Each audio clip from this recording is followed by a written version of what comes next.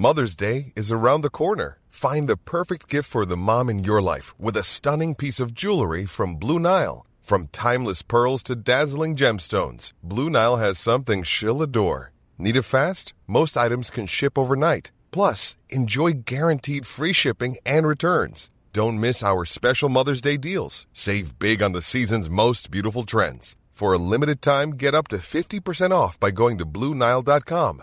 That's BlueNile.com. Planning for your next trip? Elevate your travel style with Quince. Quince has all the jet-setting essentials you'll want for your next getaway, like European linen, premium luggage options, buttery soft Italian leather bags, and so much more. And it's all priced at 50 to 80% less than similar brands. Plus, Quince only works with factories that use safe and ethical manufacturing practices. Pack your bags with high-quality essentials you'll be wearing for vacations to come with Quince. Go to quince.com/trip for free shipping and 365-day returns.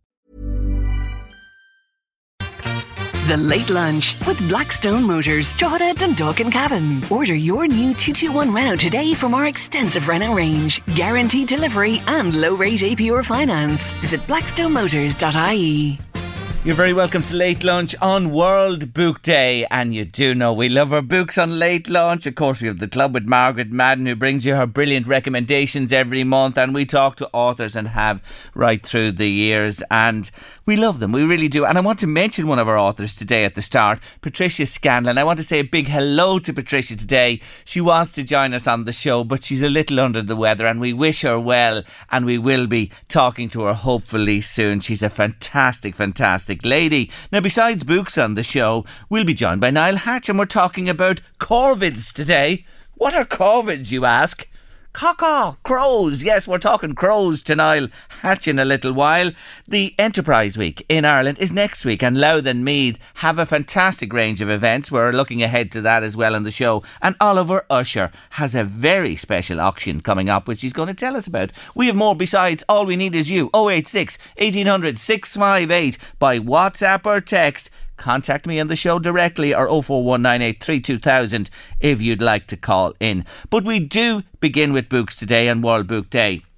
And a lady I have great admiration for, because you know yourself, online purchases of books really have taken off, and it's very difficult for the bookstore owner, and especially the independents. But I love them, and I always say, without our independent bookstores, we're nothing, and if we lose them, they're gone and gone forever. And one lady who has a lovely store on the south side of Drogheda called Academy Books, her name is Irene Gahan. She's been with us on the show many times, and she's back with me today. Irene, happy World Book Day to you. Thank you, Jerry. How are you? I'm good. It's great to chat to you today. There's a real buzz about the day, isn't there? I have to be honest about it, because children are heading to school dressed up in outfits to celebrate the day. I know you have your book club, haven't you, this evening as well? We do indeed. We have our book club this evening. All the book club ladies are back, so big shout out. First time? So this is our second book club. Is it? Since the pandemic, is it? We're moving on to John Carson's The Raptures this evening. Go on, for the next month, which is very, very good and highly recommended. Yeah. But I want to shout out to Lakayla, because they've teachers have all dressed up and posted the most fabulous pictures of all the teachers dressed up for World Book Day. Never mind the kids. I think the teachers are enjoying it way more. Lakayla School in Eastmead, well done to you all, teachers. Congratulations to you. But just back to the club. Did you do the club online during the lockdown? Is this your second time back all face-to-face? Yeah, it's our second time back. And what's interesting is, as well, we had so many more new members as well, which is brilliant. So many more joined in. So it was really great to see. And then, obviously, now this will be the first time we actually know what people look like, because the masks will come off. Yes, exactly. Oh, it's a momentous time all round. But look at Irene. You're a trailblazer, I say it to you again, and you are keeping the light shining for independent bookstores. It's a tough old call, isn't it, to keep the show on the road? I think it is, but you know what? I have to say this, but there's many champions, of which you were one, I have to add, of independent bookstores, and I think the support from, particularly from, yourself and Ryan Tuberty, and they're really, really good. They're really, really, they're really, really into the independence, and they really, really help, and they really, really push. And World Book Day kind of marks kind of the start again of after Christmas and after kind of New Year's. It kind of starts off our book year, if that that kind of makes the start of New Year. Yeah. So it's kind of a big thing for us. So by the time we assemble all of the stands and get all the books in, when we've already know what's coming in, because obviously we had to pre-order all these last September, so they have an idea how many to print. But it's wonderful, and the kids come in all dressed up, and then you've balloons and everything, and it's reading. So it's just so lovely, and it's just such a nice thing for. And the whole point of it as well is that when they get their book token is that they come in and they look at the books and they make the decision. And I think that's what's lovely about it. It's not like a parent, kind of coming in going, okay, you're going to read this or whatever. It's the child actually coming in and having the experience in the bookshop to actually look around, so they can either get their free book or they can get €1.50 off any other book. Lovely. That's the beauty of World Book Day. Yeah, and it is so important, I say it again, right? We have the electronic devices and you can read by different methods and that, but I honestly say it to you, I could never adjust, and I never will at this stage of my life, to that. I love the book, the physical book itself, to have it, to read it, to pick it up, to put it down, and just the touchy-feely of a new book is something to behold. Now, the reason I have you with me today, because I'm going to put you, Irene Gahan, on the spot. Woman of books, bookworm extraordinaire. Tell me this, I don't want to ask you this because you'll not tell me, but you have read so many books in your lifetime. But I'd like you to tell our listeners today, say you had, let's say, 3 books that you'd say to people today, you must read these books in your lifetime. Am I asking you too difficult a question? No, not really. But I probably answer very, very different. I probably come up with something very, very different than the usual. Okay. I love the classics, which I do love my classics. But and I do think that everybody should read Journey to the Centre of the Earth. That is one of my favourites. Right. That is my absolute favourite, Journey to the Centre of the Earth. I think the fact I love Iceland probably helps with that book. I think any Enid Blyton. Now, I know it doesn't necessarily carry over to this year's to kind of now's generation, because there's nuances and things that they wouldn't necessarily understand. Yeah. But I think the famous, I love the famous 5. Oh my gosh, I just love the famous 5 and the Secret 7. And any of those would have been my would have been my absolute favourites when I was growing up. But I think if I was to say kind of books that you have to read, definitely Journey to the Centre of the Earth would be absolutely one of them. I think one of the other milestones that I read was Notes to Self by Emily Pine. Now, I think it's for a different generation. So I think it's for like kind of, maybe 20s, 30s, 40s. I think it's that kind of age generation. And for men and women. But Notes to Self by Emily Pine would absolutely be one of I was kind of, wow, that's just so raw, so honest, so truthful. And I thought that was really, really, that sticks out. And it's one of the books I will always kind of keep it would always be on my bookshelf. Fantastic. And you've gone through so many, and like Enid Blyton, sure, people grew up with those books, the famous 5 and the Secret 7. But are you saying still popular? Oh, are they? That's what I was going to ask you. Are they still popular? Yeah, they are still popular. I mean, they have been taken over in some way, I suppose, by the likes of David Walliams and the likes of Derek Landy and Skullduggery. I mean, Skullduggery is a huge, huge favourite, and he's a local author as well. Yes. They're a huge, huge favourite. For kids that kind of, that age group now. But more and more, we have a huge teen section now, which has all the Book Talk books. So TikTok has this thing called Book Talk. So we had an awful lot of teenagers in the last kind of 2 months, really, since this kind of whole Book Talk took off, looking for books that have been recommended, which I was really surprised about. I was delighted about. It was lovely to see them, coming in, going, okay, I saw this online and I really want to read it, and it's a series, and so that's lovely as well to see. Do you keep books? Have you books from your childhood? I do. I have the Enchanted Tree in hardback, and it's inscribed. I was 7, and it's inscribed for Christmas. Oh. I still have that. Yeah, I have that one, and it's immaculate. I mean, I have moved so many times. I've moved countries so many times. So for that to still be on my bookshelf, completely immaculate, I'm so impressed with myself. Isn't that fantastic? People, this is another thing I wanted to ask you. I'm a great believer in recycling books and giving books to others that I read and passing on the joy. I keep a few, like yourself, I keep a few. But, there are people, I know somebody in my family, and he has kept, and he has thousands of them, every book he ever read.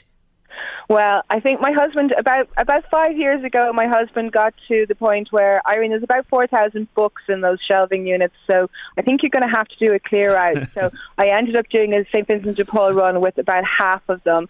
And I think even at that, he was still going, no, you need to get rid of more. I can't bear to get to part with them. And a big shout out, actually, to my nieces. My nephews, Charlie and Marcus, are in Kilkenny, and they have the most amazing children's book collection. It's like their own library. They are fabulous. Yeah. And they're not giving them up. You see, not giving them up for love nor money. I can just you cherish them like children. These books, I know the way you're connected with them. So you're saying to me today on LMFM's Late Lunch that the number one book of all time that you've ever read is Journey to the Centre of the Earth. It was my favourite. It was my absolute favourite, and it kind of inspired me to travel as well, because you kind of, all these sort of very distant things, that you kind of, you read, and I think it's just one of those books that if it was written kind of maybe in more modern, more kids would enjoy. Of course, most kids have in their heads the actual movie, and they would have seen the movie, and a lot of them go, really, there's a book? And you just go, oh, yes, there's a book. Yes. So oh, that my would God. be my top. And I collect them, Jerry. I collect that book as well. So I have that book in about 8 different languages, in about 15 different versions. So whenever I travel, I always look for one. Isn't that just something else? And would you have read it a number of times? Would you reread a book like that, your favourite book? Oh, I'd reread it, yes. I mean, I've actually read it. I mean, I speak French and Spanish, so I have read the French and Spanish version. I wouldn't attempt any other version, but I do read them. I mean, I reread them over and over, because I just love... I just think there was something fabulous about it, and I think it was just the fact that it was set when it was, written when it was written in the late 1800s. I think the inspiration around it. I mean, Jules Verne had never actually been to Iceland when he wrote that book. Yes. He had been in a library and seen, the peninsula just outside Reykjavik where he set everything. So I just think from that perspective, it was and even when you actually, in book club, so we have our kids' book club tomorrow night, when you explain that to them, when you talk about the classics and you explain it to them, I think they're going, oh, wow, okay, I don't need to actually go somewhere and experience something to be able to write about it. I can make stuff up. I love it. I can make stuff up. I love it. And tell me this, in terms of your reading, you're running a business there, your book clubs and everything else besides. Jerry, how many books do you read every day? Do you read every week? How many books would you get through in a week, or... I would read every day, but I'm terrible because I'm really, when I thought when I had a bookshop I'd be able to read more, but I'm actually probably reading less. The irony. I do read every day. Yes. And you know what's interesting, actually? We've sold out of Putin's People, which I thought was, a bit strange, but I think everyone's trying to get to some understanding about what's going on in the world at the moment. Yes. But so I finished that. I finally finished that. I am reading our book club book, obviously, I'm finishing off last month and I'm starting this month. And I'm reviewing all the teenage book club books as well. And we started a crime book club as well. So how the hell would you have time to read many books? I'm terrible. I have about 4 or 5 books on the go at any one time. And I think it depends what humour I'm in as to which one I read, which I know it sounds a little bit odd, but you know yourself, you're just as good a reader as I am. You're probably better now, to be honest. I'm not. No, I'll never light a candle to you, honestly, in terms of what you do. But tell me this, just on a quick one, I don't want to pause on it or stay with it. Putin's People, you finished. Did it give you any different perspective on what's happening now? I was terrified. Simple as that. Okay. It was terrifying, and but it was incredibly interesting and nuanced, and you can see why people are suing the publisher and the author, Catherine Belton. You can see why they're suing, but I think it's anyone I've spoken to that read it has said it gives the better insight. Actually, it gives a more insight into Putin. But if you want an insight into what's going on, if you read The Prisoners of Geography by Tim Marshall, it's an exceptionally written book, and the first chapter is all about the Ukraine and all about why Putin is so obsessed with the Ukraine. And it's about 5 or 6 years. The book is 5 or 6 years old, but you will be able to pick it up. But Prisoners of Geography gives you an insight into the whole. Not just obviously the Ukraine, but obviously the mindset of kind of geopolitical situations.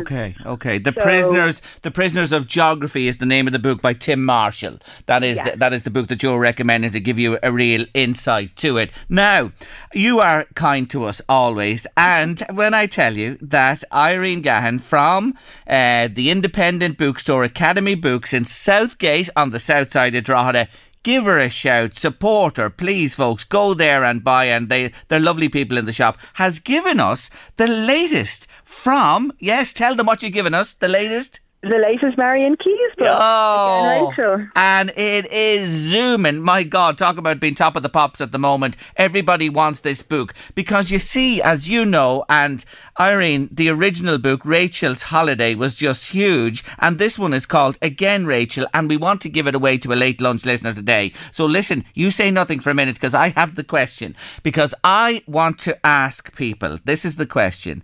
In what year was Rachel's Holiday published? That's the book. It's a few moons ago, and we talked about it with Margaret Madden last week because she picked it in our Picks on Book Club here. What year was the original Rachel's Holiday by Marian Keyes published to win, Again, Rachel, given to us by Academy Books today on World Book Day? Answers to 086 1800 658. 086 1800 658, and you'll love the book, I promise you.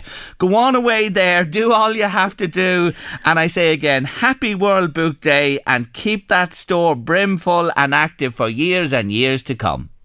Thank you, Jerry. Appreciate it. You look after yourself. Thank you for joining me, Irene. Appreciate it. Take care of yourself. Wonderful woman, Irene Gahan, and talk about being into books. Anyway, that's the question for the new one. Top of the pops, as I said. Again, Rachel is the book by Marian Keyes. Rachel's Holiday was the original. In what year was that book published? I mentioned it on Late Lunch, actually, when Margaret was on with me. 086 1800 658 by WhatsApp or text with your answers, please. On World Book Day, we're taking a short break, but we're staying on books for the next little while, and I love her. She's my favourite of favourite author.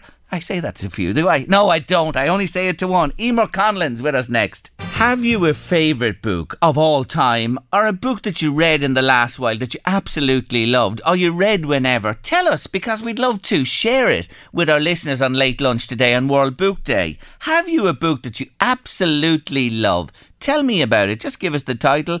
That's all we're looking for, and we'll pass it on, and you'll bring joy to many people, because we need as much joy as we can at this time, don't we, in our lives and in the world. 086 1800 658. WhatsApp or text me with your favourite read. Talking about favourites, she's my favouriteist author of all that I've spoken to on Late Lunch, and she knows it, she does indeed. When I mention Daisy, Bulldozer, Sparkle, Screech, I'm only talking about one thing, a place called Vroomtown, and its creator joins me. Hello, Emer Conlon.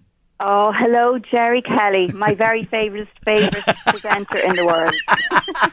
Talk about a backslapping episode today. They're all switching off and puking at the minute. No, they're not. Indeed, they're not doing it. Anyway, happy World Book Day, young lady. And many happy returns, Jerry. Isn't it a great day to it's celebrate a great day. It is. But listen, I want to take you back a few days to Ireland Reads Day on the 25th of February, and that was a momentous day for Emer Conlon. Tell them why. Yes, well, it was my first time back doing story times in person in actual real libraries in front of actual real children. It was amazing, and obviously with COVID, places have been closed, and everybody knows their own experiences and things like that. But story times had obviously been cancelled across the board. So it was very exciting. I was actually down in Mullingar Library celebrating Ireland Reads Day with them. So it was fantastic to actually be in front of children. I saw the pics. I said when I talked to her, I'm going to mention this because it was great. Two-way great for you, wonderful for the children after 2 years, and to get that connection, and you do it brilliantly, may I say.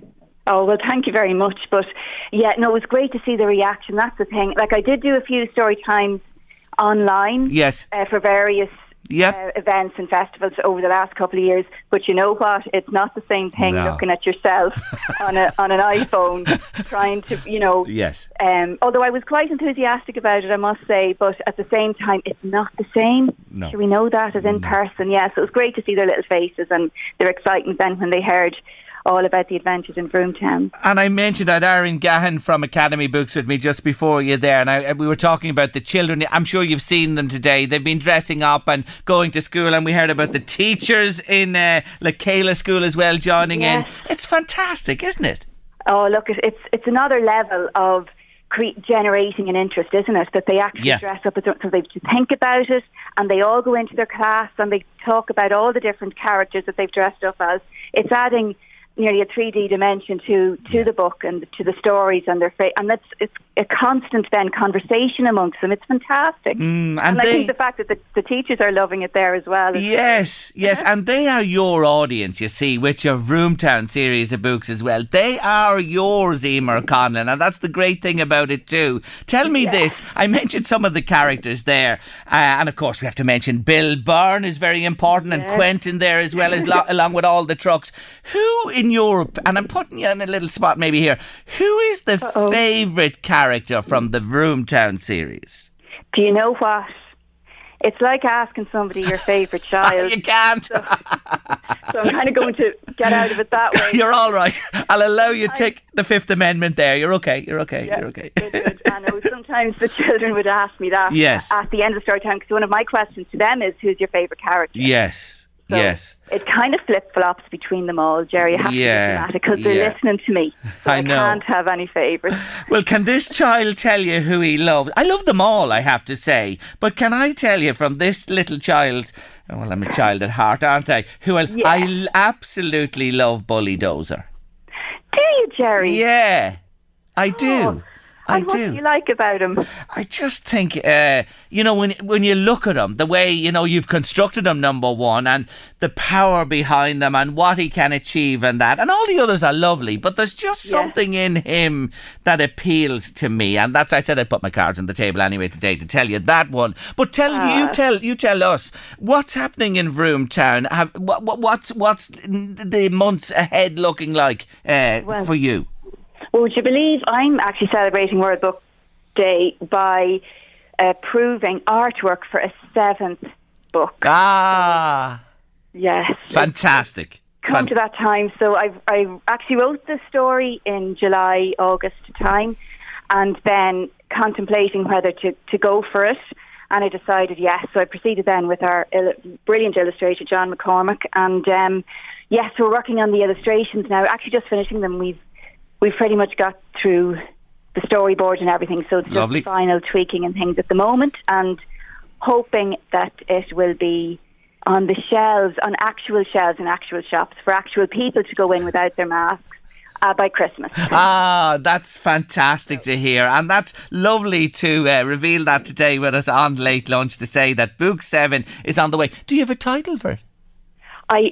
The title is actually in progress. Okay. It's a work in progress. I had a title in July and August, and then change your mind, did you? The story. Yeah. So I need to reflect that now in the title, so it's changed. But I will give you an exclusive. This is all an exclusive. Most of my friends don't even know this is actually happening. But for you, Jerry Kelly, obviously, the exclusive is that it's leaning towards a story and an adventure about the environment and saving the planet.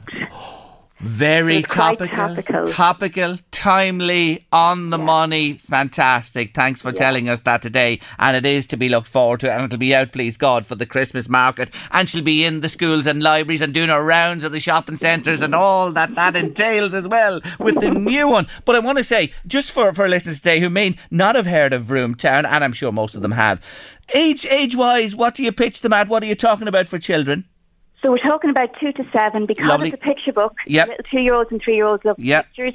And then as they progress up to the 7, they enjoy the story and reading it themselves, or listening to their parents or carers taking the story into their own hands and reading it to them. Great. So you can start them off and they do the pics and then they learn to read and they move along and they progress with them. And the books are available from vroom-town.ie. Go in and check that website. It's fantastic. vroom-town.ie is the website. And they're available around the northeast as well, aren't they? They are indeed, yeah. And Row River Books in Dundalk. And in actual fact, in pretty much most bookstores in the country as well. Great, fantastic. Well, listen, I just had to have a chat with you today. It's been a while and things are picking up again, and we're looking forward now to the new one. And I'll finish off again by saying to my favourite author, Happy World Book Day. Oh, cheers, Jerry. You're a gent. Thank you. Take care of yourself. Bye-bye. That's the wonderful Emer Conlon, one of our own here from the Northeast. Brilliant children's author. And her books are just the nicest. They really are. What's your favourite book? My favourite book ever is Marita Conlon McKenna's book, Under the Hawthorn Tree, says a listener. Have you a favourite book of all time or a book you loved? Let us know. 086 1800 658 by WhatsApp or text. After 2, it's time to talk about crows. Thank you so much. You're telling us about your favourite books on World Book Day. Mickey, you're giving us a great laugh. Mickey's been on to say, my favourite book, Jerry, is me credit union book. Good on you, Mickey. Maddie's been on to say, Jerry, I love thrillers and I love The End of Her, Stranger in the House and Not a Happy Family by Shari Lapina. And Trick or Treat by Katerina Diamond is fantastic too. Thank you for letting us know about that. I have more there. I'll come back to them. What's your favourite book? 086 1800 658 by WhatsApp or text, or one that you loved. Well, you do know I love nature. I really do. And we feature it a lot, it and wildlife, on this show. And one of our regulars, I can call him now, he's a great friend of ours, is back with me. And I'll tell you why. I was driving out, it's about a week ago, not far from where I live, and I looked up, and I know they're there every year, and here were crows, or whatever they were, possibly rooks, going absolutely mad at the tops of the trees, and the wind was blowing hard, and they're building. I know they're building their nests already. So today on Late Lunch, it's time to talk about corvids. Yes, corvids are the umbrella name for the crow family. Niall Hatch from Birdwatch Ireland, hello again. Hi Jerry, how are you? I'm really good. Now, my first question about these guys in the trees, Niall. What was I looking at? Which of the family would you say they were? And do they come back? Do they build there faithfully year on year, stay with that particular area? Well, many of them do, yes. There are some traditional sites both for roosting, so sleeping for crows, and nesting sites that some in some cases go back over 100 years. So they do have a strong culture around certain areas. Other birds sometimes will move to new areas, of course, but they do have a strong sort of site faithfulness, we call it there. And given your description of the activity of those birds, I suspect that they were most likely rooks, or maybe a mixture of rooks and jackdaws, both members of the crow family, very common familiar birds in Ireland. The rook is the sort of all black crow we often see walking around in fields or at the side of the road, sort of a bare patch of skin on their face. And the jackdaw is a slightly smaller crow with a pale eye and sort of a silvery grey wash on the back of the head. So they're often found together, and the rooks in particular will gather together at this time of year in big numbers to go and build their nests high up in the tree. So I suspect that's what you're seeing, all right. Oh, they've a big beak on them, the rook, haven't they? It's a prominent beak compared to the others. It is, yes. It's a real formidable tool that they have there for. I always think of crows' beaks as being like Swiss Army knives. They do all sorts of tasks. Yes. And the rook, very impressive beak. You're right. Now they're up there and the wind is howling. Thank God it's settled down in the last number of days. But you know what I'm talking about, when the storms were blowing across, and you look at them there, and I paused and I had a look at them. They were rooting with the nest, so they are nesting already. But their nests are pretty, what would you say, disorganised affairs. They just look like a bundle of twigs, Niall. Well, they are a bundle of twigs, really. That they're stronger than they look, and as the birds get experience, as they get older, they become better at weaving them into sort of a basket-like shape. But crows' nests famously are quite untidy, but still very effective. They can often get bigger and bigger, and what they'll sometimes do is they'll even repair a nest from a previous year, do a bit of tending to it, adding some new sticks to it. So over time, they'll get bigger and bigger in some cases. And so that's what they do. They do it quite untidy, but they do perform a very good, secure platform there for their eggs, and that's what it's all about at this time of year. The days are getting longer. The weather is slowly but surely going to be getting better, and that's when the birds' thoughts turn to nesting and to raising their young. So before too much longer, there'll be eggs in those nests, and then the parents will be sitting on them to keep them warm and incubate them, and the chicks hatch out. And crows are very good parents. They take very good care of their chicks, and they stay with them for a long time after they leave the nest, which is quite unusual in the bird world. So they get a good start in life, and that's what it's really all about. How many clutches will they have in a year? Is it just the one? It's usually just the one, yes. Although if something happened to them early on, perhaps if the nest was lost or the eggs chilled or something like that, or died, they could have another go if it's not too late into the season. But it's usually just one. That's correct. The terms for crows I wanted to ask you about, because you can call them a murder of crows or a parliament of crows. What's the distinction? Well, a lot of these collective terms that sort of were made by Victorian era authors. So a lot of them don't have too much real historical background to them. They're just, and you can tell a lot about maybe the author's own, I suppose, attitudes towards these birds. They come up with them. So it's very telling. A murder of crows, but an exaltation of larks. I always think it's a bit biased there. I think with the Parliament idea, and particularly get a Parliament of rooks, I think it's because they do seem to be all gathering together in these groups. It looks like there's a hierarchy there. There's some who are in charge. They seem to be debating. I think that's very much a part of their society, and so that was obviously being recognised as well. That there was something more going on here with these gatherings of birds, rather than just simple looking for food or looking for warmth or shelter. There is some sort of communication, some sort of culture going on there. And I keep using the word culture, but it's really appropriate because crows are incredibly intelligent. They're one of the most incredibly intelligent animals on the whole planet, and they frequently surprise me with what they can do. So we should have a real respect for them, I think. Yeah, and we were talking to a guy actually called John Curry last week. He's down Carlow way, and he has a rook, I think it is, called Cornelius. He picked him up on the road last year. He reared him with a little bottle himself, and he won't leave him now. And honestly, when you see him, Niall, he comes into his kitchen, he feeds. Now he goes away. He told us at night he doesn't know where he goes, but morning he's there. In he comes, he feeds him, and he has him doing tricks with bottle tops and everything. Amazing. Yes, they really are remarkable birds, and it just shows that attachment they can form with humans, like us human beings. They long to be in company, they long to be with others and to share this social bond. And where a crow has been raised by people, they often will pick this up, and it's not that they think that they're humans or anything like that. It's that they feel that strong association, and when they realise there's no threat there, they can become quite affectionate. And it's amazing to watch crows. I'd recommend everybody to do this. If you see any type of crow, and there's many different species. We're talking magpies or type of crow, the hooded crow or the scald crow, the grey crow, the black and grey one we see at the roads too. That's another one. And when you see them there, they just watch them for a few minutes and see what they do. They really are interested. They investigate things. They try things out. They use trial and error. They think ahead. They use logic to solve puzzles. They're really, really smart. And what I find fascinating about them too is that they're among the only animals in the world that use tools, and they're among the only animals in the world that can recognise themselves when they see themselves in a reflection, which to us humans sounds really simple. But if you put a dog or a cat in front of a mirror, they don't know that they're watching themselves. If they see an image there, they think it's another dog or cat. And that's the same for almost all animals. When a crow looks in a mirror, it knows it's looking at itself, and that shows very advanced thinking. Isn't that just marvellous to contemplate? The other thing about them, Niall, I've watched them, say, with a sparrowhawk or even a buzzard, and you'll see them chase them. 2 or 3 of them, even one on his own, give him jip in the sky. Which of the family is that, or is it all of them? They're very brave. Yes, they are brave, and they will all do that. It's a behaviour that we ornithologists call mobbing.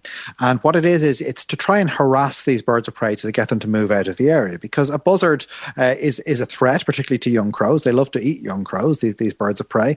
And a sparrowhawk as well, a large female sparrowhawk, which the females are bigger than the males, they could take a young crow as well. So, but that will only work if those birds of prey have the element of surprise, if they can sneak up without being seen. So one of the theories is that what's happening when these crows see a bird of prey, they want immediately to draw attention to it so the other crows notice it. And this is telling this bird of prey, look, we see you, we know you're there, the element of surprise is gone, you may as well move on to a new area because you're not going to get any food here. We're going to keep ruining your hunting chances unless you move away. So that's what they're trying to do there. Now, crows are big and powerful, and if enough of them gang up, they may then attempt to attack that bird and may even try to kill it. I've seen a group of crows killing a sparrowhawk before, and they all gathered together and just and took it down and pecked at it until it was dead. Really gruesome, but that, of course, that's the way nature works. They're trying to see off a threat, just like we humans would. But that's what's really going on. They want to ruin these birds' element of surprise, to show that they've been noticed, and to draw attention to them. So other birds in the area may come in and provide reinforcements as well in the battle.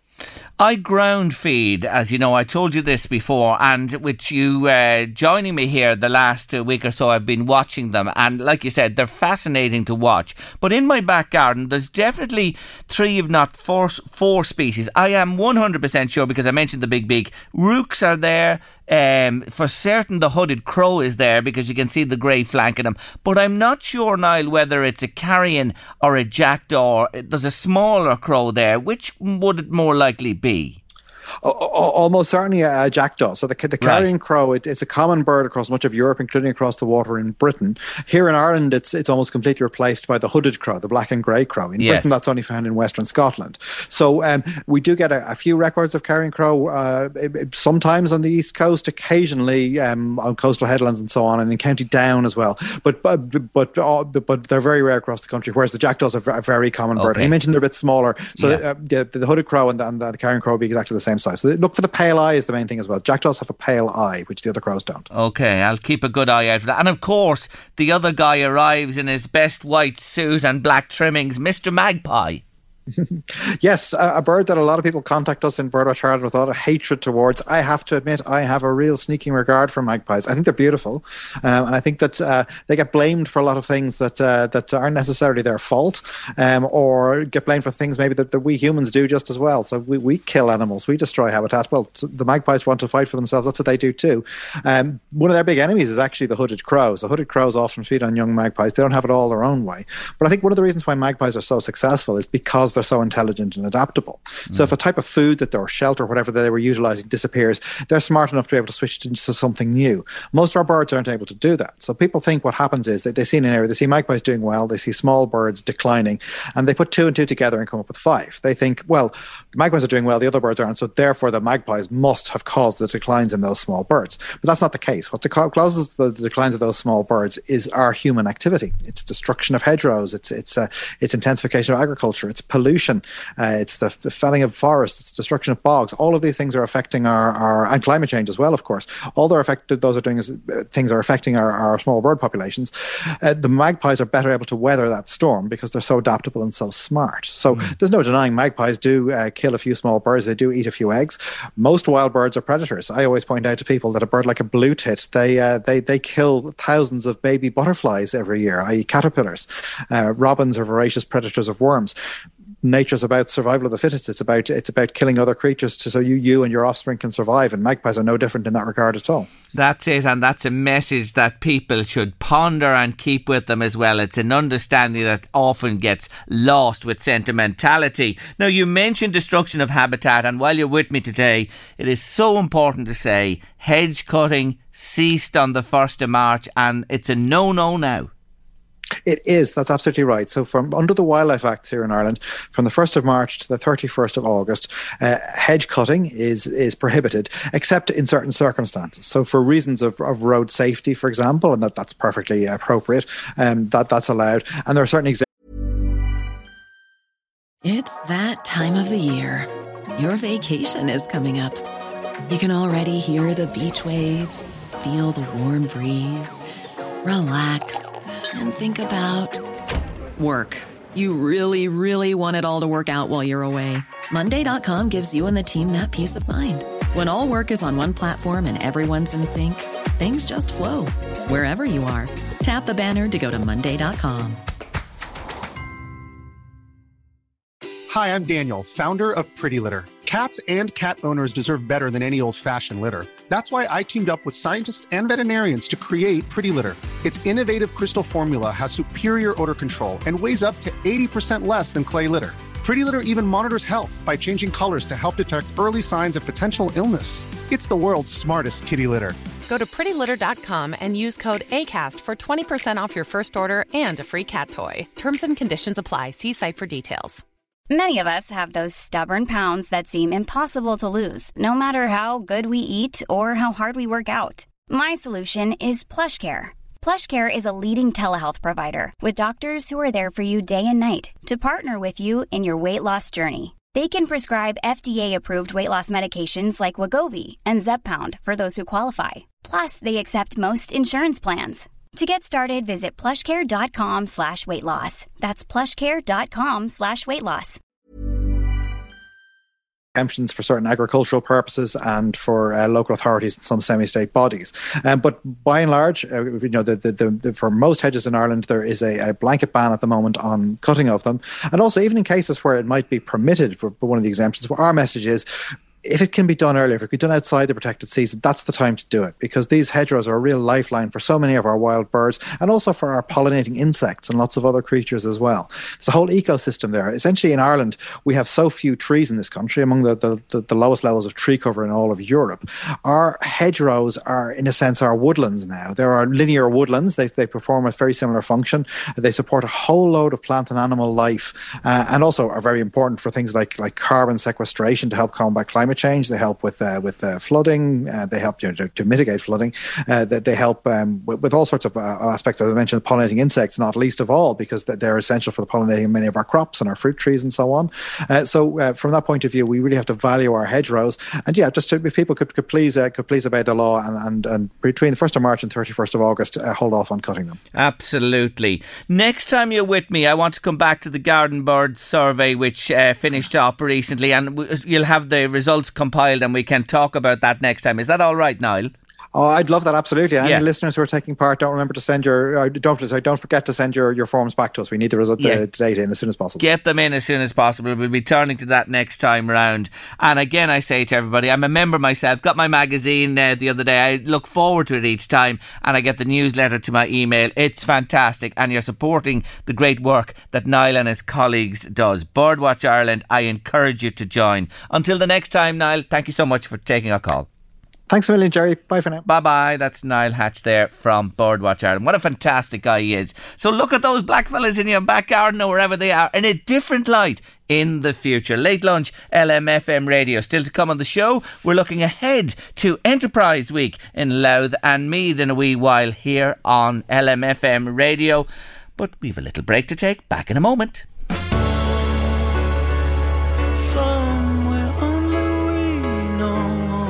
Yeah, that's Keen on your Late Lunch this World Book Day afternoon. Fantastic song, isn't it? 2004, we're going back to there now.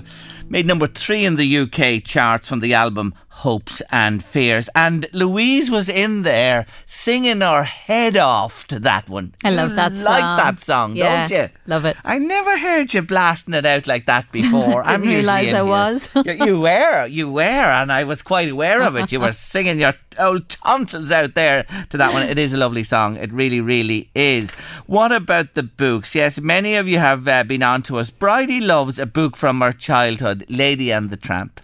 Oh, it's a fantastic story and made into a movie, I'm sure. Wasn't it Lady and the Tramp? I'm sure it was a movie as well. What about this one? Listen to this. This is lovely. I have a book called Black Beauty, the story of a black horse. Do you remember it on Sunday afternoons? Loved it. We know it, whoever you are. This book, the listener goes on to say, is a favourite of mine, and I've read it on occasion for the last 76 years. I would have been about 12 years of age when I received it. Lovely. Isn't that just... Was it Anna Sewell was the author? A lovely story. I just can't remember anyway, but I certainly remember the TV series based on the book, of course. Small Things Like These, Jerry, by Claire Keegan, says Susan this afternoon, is a terrific read. I'm delighted to recommend it to our listeners based on your recommendation, Susan. I saw another one there. Oh, yeah. To School Through the Fields by Alice Taylor. Ah, what a lovely, lovely book. Helen's been on to us about that. Alice Taylor was probably the book that broke her, you know, as an author. It was the big breakthrough for her. It's a lovely, lovely book. Do you like it? A fantastic book. And I mean, that was number one in the charts here for years and years. I talked to Alice, do you remember? I think it was last year I was talking to her. She's still writing away there. She's a good age now. But that book is certainly a classic book. And thanks for reminding us of it. Another message there to me. Magpies, Jerry, have killed varieties of chicks in my garden for the last year. Now, I fed them before that, and there's somebody not too happy with the magpie. But as you heard Niall say there, Louise, nature, the fittest survives in nature. It's as simple as that, and that's the way of the world. And some people find that hard to accept or understand. I do understand it, and that's the way it is. There is a pecking order, and that's the way it works out. Now, besides books, Louise, recommending... Just laughing here. Somebody sent you in a picture. Did you see it? The crows bring in my Kindle every year. But before I clicked on the picture, I thought the Kindle was the book. What is it? You know, the electronic book. Oh, yeah. But she means Kindle for the fire. For the fire, the little twigs. Yeah. Kindling for the fire, and the crows bring them in and they drop them on the ground. I know what you're talking about. My book, says a listener, and that's a different listener to the other one I mentioned, Black Beauty. I couldn't agree more. Anna Sewell is right. It's come in there. And I've read it to myself and my children, and they're in their 30s now, Jerry. There you are, Black Beauty. One I wouldn't have been on my mind at all. Imagine keeping a book for that length of time. Yeah, it's just fabulous. Wonderful. It's fabulous, it really is. Have you a book that you'd like to mention today, or is there anything on your mind? I loved when I was a kid The Secret Garden, and I loved it like Irene said, Enid Blyton, but I love Mallory Towers. Right. All the series of Mallory Towers, I think there was 6 of them. Okay, written by somebody else, was it? Not? No, it was Enid Blyton. Yeah, right, okay, as well. Yeah. Same series. I said I'd mention a couple on the day that's in it. I'll tell you a book I highly recommend. Long Walk to Freedom. Nelson Mandela. Okay. Oh my God almighty. It's years ago since I read it. What a book. It would just stay with you forever. The Monk Who Gave Up His Ferrari was one I read years ago. I remember you talking about that. Talked about that as well. I remember I read that in the whole way I was flying to the States, and I finished it on the flight across. It was that brilliant. But I have to say recently, the Eleanor Oliphant book, I said this many times, it was rode high in the charts for weeks and weeks. But Eleanor Oliphant is completely fine, is a brilliant, brilliant book. And of course, in the current context of what's happening in this world of ours, The Tattooist of Auschwitz is a book that will chill you, and you'll put it down and you wonder will you pick it up, but you should read it to see the cruelty that is now being revisited on the people of Ukraine by Russia. It is horrendous. And if you want to watch something on Netflix, I'm going to watch it myself this evening. It's been recommended to me. It's on Netflix at the moment. Winter on Fire is the name of it, and it's about the Ukraine. It's an hour and a half, I believe. I'm going to watch it this evening. Winter on Fire, about the Ukraine, on Netflix at the moment, if you have it, to give it a look as well. You're with Late Lunch on LMFM Radio, and next week is Enterprise Week. It's a big, big week for people in business, and we're going to talk about it next with Sarah Mallon from Louth and Lorna Cooney from Meath are both joining me. You may know, but in every county in Ireland there's a local enterprise office, and it's a free service that provides advice, training and specialist supports to small businesses, from pre-start ideas to start-up to established businesses. And we're so lucky here in Meath and Louth to have really dynamic local enterprise office teams. They work tirelessly to help local businesses grow, and I'm delighted to say today on the show, ahead of Enterprise Week next week, I'm joined by Sarah Mallon from the local enterprise office in Louth, and our compatriot in the Royal County in County Meath is Lorna Cooney. Welcome to the show, ladies. Hi, Gary. It's great to have you with me this week. Sarah, can I start with yourself, and maybe you just tell our listeners what Enterprise Week is all about and why it's so important to our businesses across the two counties? Well, Enterprise Week, it's just an opportunity for people to take a little bit of a step back if they can, and to take a look at information that's out there that might help them. It's that awful expressions to work on your business rather than in your business, but people do get caught up in the day-to-day running of their business on an everyday basis. And I suppose Local Enterprise Week is we condense a lot of opportunities where they can maybe schedule in advance and go, okay, I'll maybe take that morning out to find out about this, and I'll take the afternoon, or maybe grab a cup of coffee over lunch.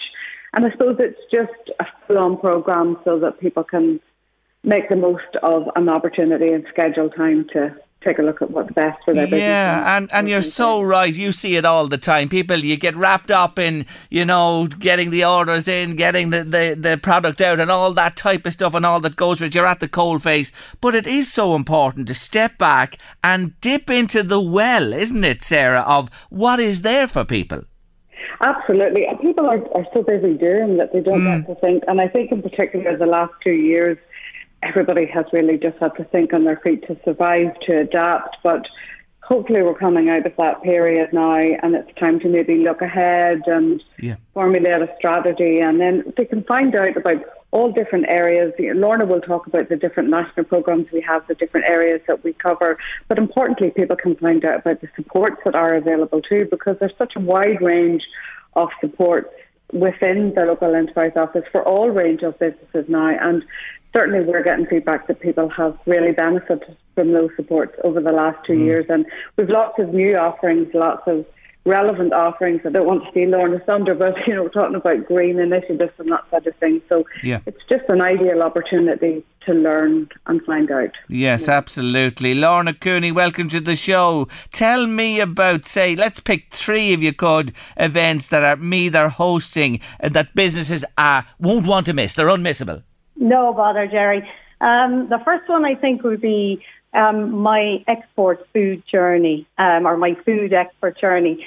This one is particularly interesting for food producers. It's open to all businesses in the region, from Louth, Meath, Cavan and Monaghan. But the event has 2 keynote speakers. They'll be well known to most. Colin O'Sullivan of Cully and Sully. He's one of the most popular food producers of the last decade, so I'm sure we've all bought his products.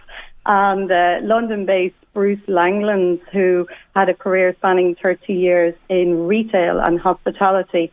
So he's worked with big household names such as Superquinn, M&S, Harrods, and he's been Director of Foods and Hospitality with Selfridges. They will impart their knowledge and expertise on exporting for food producers. And then we have a panel discussion with 2 of our local producers, which you won't want to miss. It's Alex Cunningham of Slane Distillery and Colin Murray of Permapig. Lovely. And people I know well and I've interviewed from time to time here on the show. They're fantastic guys, and each of their businesses is quite different, but a lot to offer others. Yes, exactly. So that'll be a really interesting discussion, for an interactive one as well for food producers. Then on Wednesday we have digital courses, including managing your brand online and developing a website using WordPress. That one's been very popular up to now. People just don't want to be paying for the expertise of a web developer to make all the changes on their website or to keep maintaining it. And if they get the skill set to manage it themselves using these packages like WordPress, they feel that they're more empowered to upgrade it and keep that website looking fresh and new. So that one would be worth dipping into. And then on Friday, I just wanted to highlight that we have our business owners monthly network meeting. That's the MBON, Meath Business Owners Network, and that will focus on financial supports from the Leo on Friday the 11th. So we'll have our our head of enterprise, Joe English, speaking to the companies on what funding is available from Leo and how to access it. Very good. Nice range there that you've picked out. Sarah, what about yourself? Would you like to mention a couple in the Week County? I suppose, yes. Well, I'm thinking about this Enterprise Week isn't just for people that are in business already. It's also for those people that are thinking about setting up a new business themselves. And particularly with remote working and people haven't been out of maybe commuting for the last 2 years, we have noticed a big increase of people setting up their own business, maybe in something they were working in before they found a niche, or just rethinking and starting again. And so we have a number of business clinics that are available all week just for general business advice. They're one-to-one and are generally on Zoom or by phone, and we also have a specialist finance clinic as well if somebody wants to do that. So that's worth thinking about, because it is for people that are at all stages of business enterprise. Like, there will be something that would be for those maybe that are starting up, or somebody looking for advice on something very specific.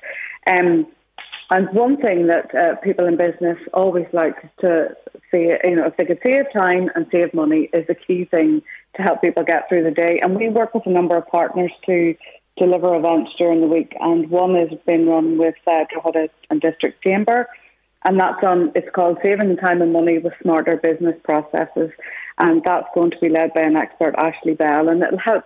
That's over lunchtime, so that's a perfect opportunity. If somebody's taking their lunch between 1 and 2, they can find out a little bit about how they might make their life a little bit easier and run a little bit more smoothly.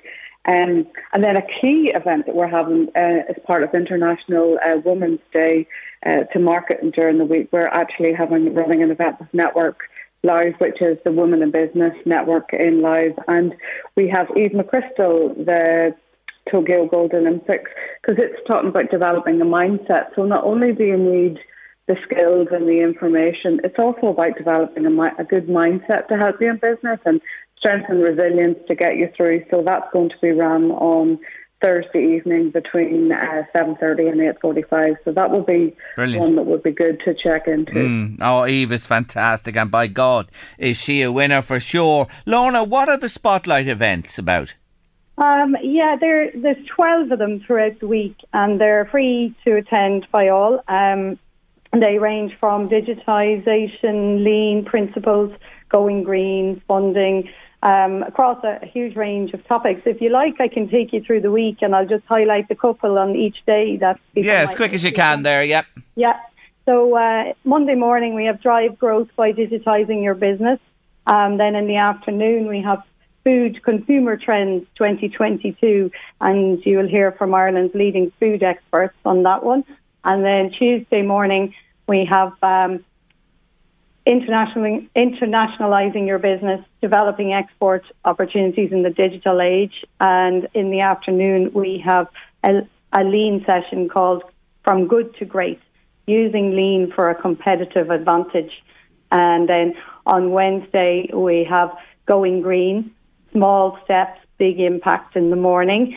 And following on from that, in late morning, we have Agile Ambition, funding for innovation. So that's how to access the Enterprise Ireland Agile Innovation Fund, and who qualifies, how much is the fund, and what qualifies for funding. Then you have intellectual property in the afternoon, first steps in protecting your business. So anyone that's developing a patent or wants to protect their assets, that's a very interesting one. And you'll also have an opportunity for a one-to-one consultation with an IP expert as part of that one. Then on Thursday, we have Future-Proofing Your Small Business Using Smart Tech Tools, a dynamic workshop by Noel Davison that helps people look for, are they using enough smart tools, easily available tools that are out there that will save them time and money and help them work more efficiently. Then we have in the afternoon on Thursday the social media mashup, which is a bit of a mixture of everything to do with social media. And that one's hosted by Teresa Ann O'Reilly, and she has leading speakers on board like Samantha Kelly, the tweeting goddess, serial entrepreneur Jordan Casey from Waterford Whispers News, and Colin Wilkinson and Paul Dower of Waterford in Your Pocket. Great lineup, yeah, great lineup. Yeah, so then on Friday you have Boost Your Business Online, how to stand out from the crowd, and to wrap up on Friday afternoon, Show Me the Money. So that's about raising finance for your business. Jerry Maguire. I know that one will be a bit Show me the money. Now we're really interested for sure. Back to you, Sarah. Just the one I wanted to talk about, and we know her well. She's brilliant. Miriam Simon. Yes, we are very lucky that in Louth we were able to host one of the spotlight events this year, and we are working on one on retail, which is adapting and innovating in an ever-changing retail trading environment. And that's going to be a really fast-paced event. It's on from 7 until 8:45 on Monday night. And this is a national event, so as Lorna was saying, all the events that Lorna has listed, it's great because they could be run in Cork, they could be run in Waterford, and one of the benefits of I suppose that these events are virtual now, is that you get an opportunity to attend these things. So we're really lucky that we're going to be hosting this for retailers across the whole of the country. And we have plenty of live people represented. We will have Miriam, who's going to be the MC and talking about the future of retail, which is incredible, the knowledge that she has. And we have Dean McCabe, who would have been up with the Fla and Drogheda from the Willow Group, Duncan Graham from Retail Excellence Ireland.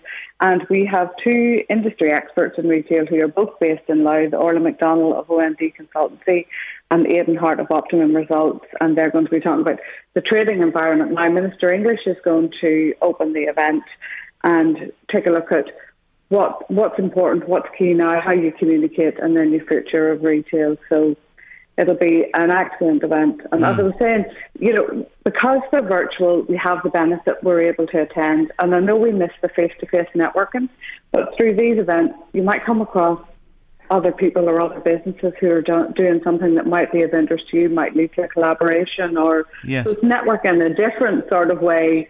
And the Spotlight events will certainly be attracting an audience from They will indeed, and good luck to you with that one. And Lorna, just before we finish, will you let our listeners know where they can find out more and book their places on the Local Enterprise Week events? Yeah, sure. Jerry, the brochure of events can be downloaded or viewed online at www.localenterprise.ie/week. And you can also find on that page a link to the local events that are running in your area, as well as the Spotlight events. So localenterprise.ie/week, and all the information is at your fingertips. I would just say book early, because I think demand will be high. There's already interest in a lot of the events, so it is a very good lineup. And I think, if you get your bookings in early, get your diary organised, get the spots allocated, and that'll commit you to it, Yes, very important to say as we finish up, if you have an idea, if you're starting up, if you're just getting going, if you're on your way, working your way through or established, it's all here for you next week. 7th to the 11th of March is National Enterprise Week, and as you heard, Louth and Meath are to the forefront with all the events and what they're involved in there. Wish you both well, and everybody who's taking part. Thank you both for joining me on the show today. Thank you, Gary. Take care of yourselves. That's Sarah Mallon and Lorna Cooney there from the Leos in Louth and Meath, respectively. And I'll just mention again, to check out those events, it is localenterprise.ie/week. Are you shaking the heads? Bon Jovi, Living on a Prayer. Fantastic song. One of those timeless songs, isn't it? It really, really is. Thanks indeed for the book recommendations. Anne's been on to say, Jerry, I highly recommend Catherine Corliss' Belonging, the story of the Tuam mother and baby homes. Thanks indeed, Anne. Nice to hear from you. Another listener says, anything by Lorna Byrne. I absolutely love her books. Well, Lorna, she's an established author now, isn't she? With a huge following. Books like Angels at My Fingertips, Stairways to Heaven, etc., etc. And another one there says, Jerry, tell your listeners to get this book, please. Across the Barricades by Joan Lingard, says a listener too. So lots to mull and consider there in terms of books. Louise, The Apprentice tonight. I meant to mention it the last couple of weeks. I'm a big Apprentice fan. How many have been kicked out so far? Quite a lot been kicked out. It's getting down to the wire now. I think there's about 7 of them left. But what I was thinking? I think I'm becoming more like Sugar every day. He's narky and rich. Well, not in that wouldn't I love, but not. I am rich in many ways, I have to say, loads of ways in my life, but not the wealth that Mr. Sugar has in terms of pound sterling. But I'm becoming more like him. I am, Louise. I think I am. Do you notice it with me? I'm getting more contrary, and he's tetchy, and he really does scold them and give out to them, and he puts his eyes up to heaven, and he gets annoyed about things. I think I'm becoming like Sugar. Are you not tetchy, Jerry? Cranky, not tetchy. I was out playing golf last Sunday, and on the golf course I really am Sugar. I'd love to tell loads of them you're fired. You pick up the ball and throw it up. There was a 4 fellas in front of us, and I'm not joking. We were out at 8:10 last Sunday morning, and the boys were laughing at me that I play with. They said, will you calm down? They went searching for a ball, And I don't know how long they spent looking, but they held everyone up, and then there was a backlog. Jesus, I was going to go up to them and give them a ball. I'll give them the cost of a ball, to be honest. I never saw anything like fellas like that on the golf course searching for one golf ball in the name of St. You may just bring a picnic the next time and calm down. I can't stand slow golf or people holding us up in front of us. Or what's the fastest time you've ever gone round a golf course? Well, we play 9 holes on Sundays, and we normally get round. You get round in 90 minutes, like 9 holes. You know what I mean? Things moving well. It was over 2 hours on Sunday with those gobshites in front of us, I have to say. Honest to God, it's one thing that gets up me nose. Slow golfers, it really does. They really got up the nose of the people you were with as well. Listening to you. Martin was saying to Kieran, is he like that all the time? Kieran was going, sorry, I don't know who he is. It's not him. He just morphs into Alan Sugar here out in the golf course. Anyway. And please, Play at pace. Stop this bloody slow play. If you lose a ball, move on.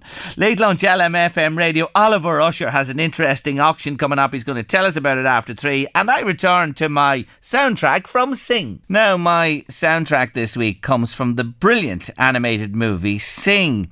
And Garth Jennings, should I say, was the man who was given the commission to write and direct the movie, which he began working on in January 2014.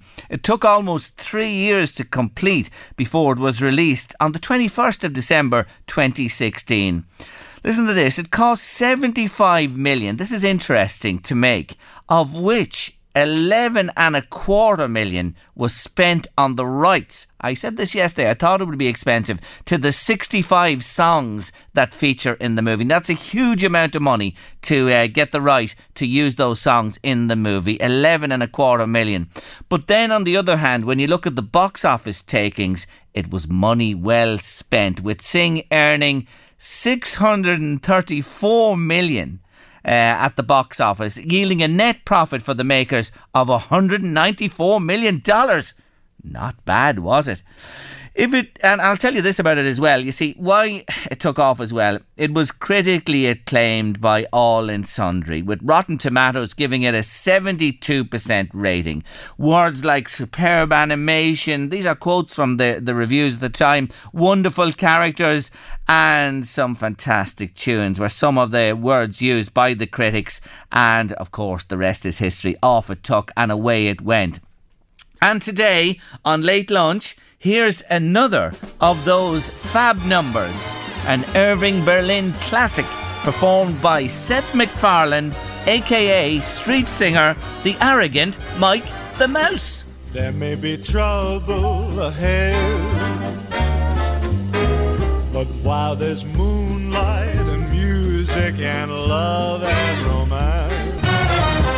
Boom. Brilliant. Absolutely brilliant. Big band music. Seth MacFarlane there with the Irving Berlin classic Let's Face the Music and Dance from my soundtrack featured movie this week, Sing. And of course, reminding you, Sing 2 is in cinemas at the moment, and my little friends are telling me that it's fantastic. They're loving it as much as the original. More and the curtain coming down tomorrow on my week of Sing on Late Lunch. Hi Jerry and Louise. My book I remember to this day from when I was a child. It was about Saint Therese of Lisieux, the little flower, of course.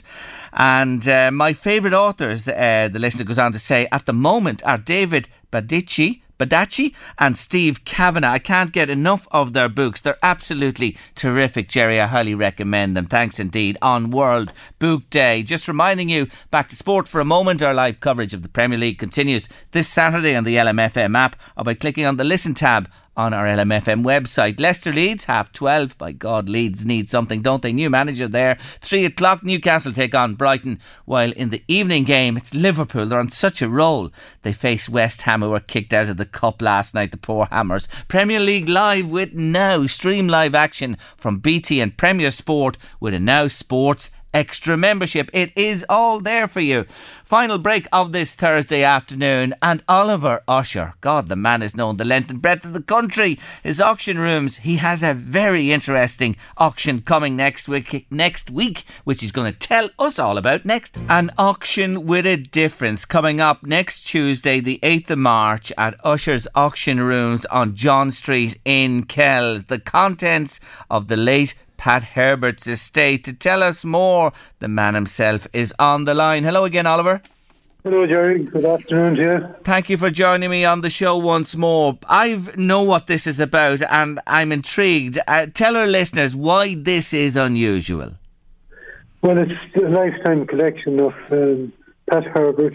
He founded the Hurdy-Gurdy Radio Museum in Howth, in the Martello Tower there. And it was his passion, collecting radios and all sorts of equipment connected with radios, manuals and for books. And he also collected old newspapers. He collected books. He collected phonographs, gramophones, music boxes, barrel organs. It's unreal.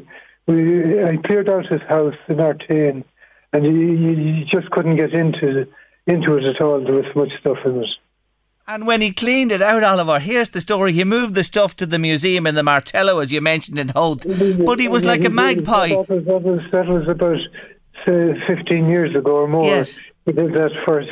And then he had enough stuff over and he collected more stuff. He refilled the house. The house again. Yeah, he did. He refilled it again. This is unbelievable. Yeah. But my God, I have to say, Oliver, when you've mentioned some of the things there, a few things that jump out at me. He has a recording of W.B. Yeats. That's right, yeah. And I noticed alongside it Horselips as well. The W.B. Yeats is a spoken record. And he's also a load of John McCormack records, and one in particular with the photograph of John McCormack on the record. Yes. There's mountains of records here, 78s, LPs, and all the popular ones of today. Yes. Record albums, I'm sure if some of you people from LMFM wanted to have a look at them, you'd find some rare gems. Jeez, if you saw what we're running on today, it's a microchip compared to all that type of stuff. But I get what you're saying, and I'm sure listeners do too. There is stuff here that is honestly priceless and should be preserved for posterity as well. The other thing you mentioned, Oliver, he was always into, the collecting the radios, communication memorabilia. But let's talk about the newspapers, copies of The Nation, Dublin Penny Journal, The Statesman and United Irishman. Yeah, all those. I even came across one there from Loughrea, 1904, and there's one beside it there, a farming one from the same year as well.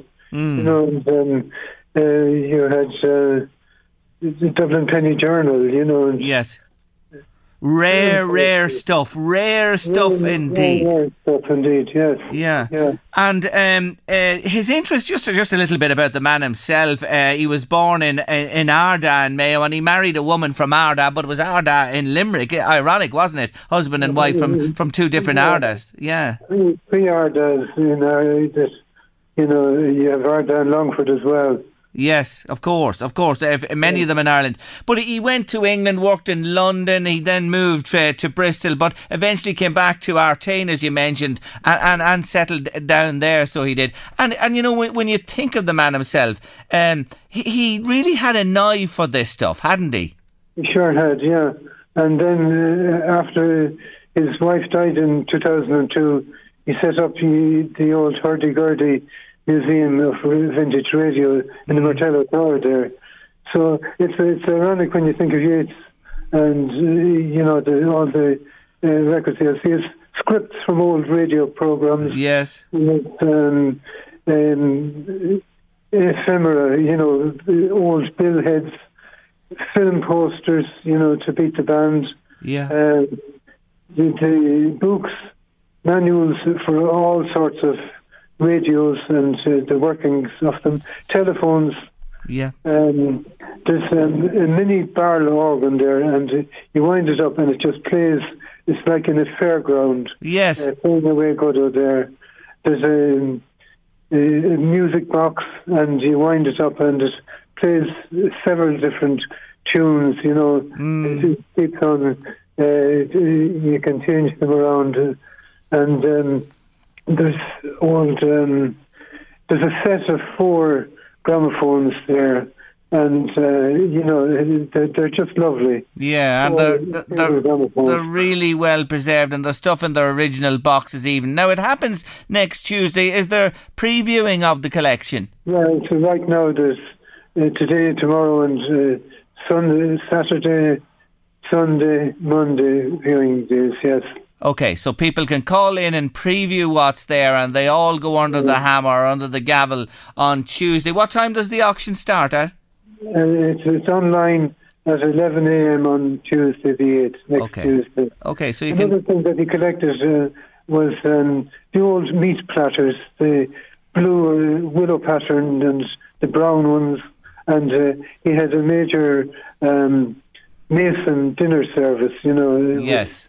Over 70 people. Oh, there's so much to be seen and enjoyed and viewed. It's unreal. It's unreal, this collection, and that's why we're talking about it today. Anyway, look, we wish you well with it, Oliver, next Tuesday. Okay, thanks very much for your time, Dave. Not at all. Thank you for joining me again. That's Oliver Usher, Auction Rooms, John Street, Kells.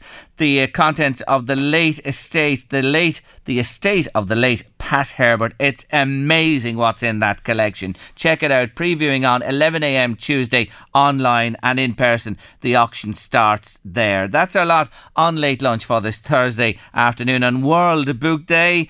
Tomorrow on the show, we're in the garden with Nikki Kyle. It's all systems go at the beginning of March. We start a new spring cookery feature with Tara Walker, David Sheehan on sport, comedy, TV competition and sing. Everything for somebody in the audience on Late Lunch tomorrow. Eddie Caffrey's coming next with The Drive. Stay with us here on your LMFM. We'll see you tomorrow for Friday's show at 1:30. Leave you in the company of Niall Horn. Have a nice evening.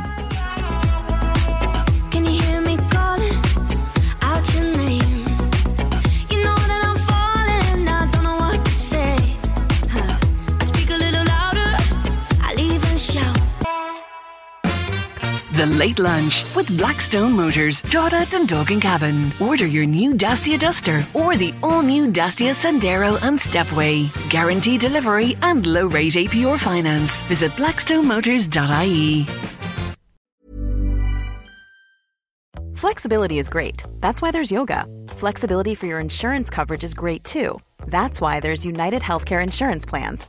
Underwritten by Golden Rule Insurance Company, United Healthcare Insurance Plans offer flexible, budget-friendly coverage for medical, vision, dental, and more. One of these plans may be right for you if you're, say, between jobs, coming off your parents' plan, turning a side hustle into a full hustle, or even missed open enrollment. Want more flexibility? Find out more about United Healthcare Insurance Plans at uh1.com. Even on a budget, quality is non-negotiable. That's why Quince is the place to score high-end essentials at 50 to 80% less than similar brands. Get your hands on buttery soft cashmere sweaters from just $60, Italian leather jackets, and so much more. And the best part about Quince, they exclusively partner with factories committed to safe, ethical, and responsible manufacturing. Elevate your style without the elevated price tag with Quince. Go to quince.com/upgrade for free shipping and 365-day returns.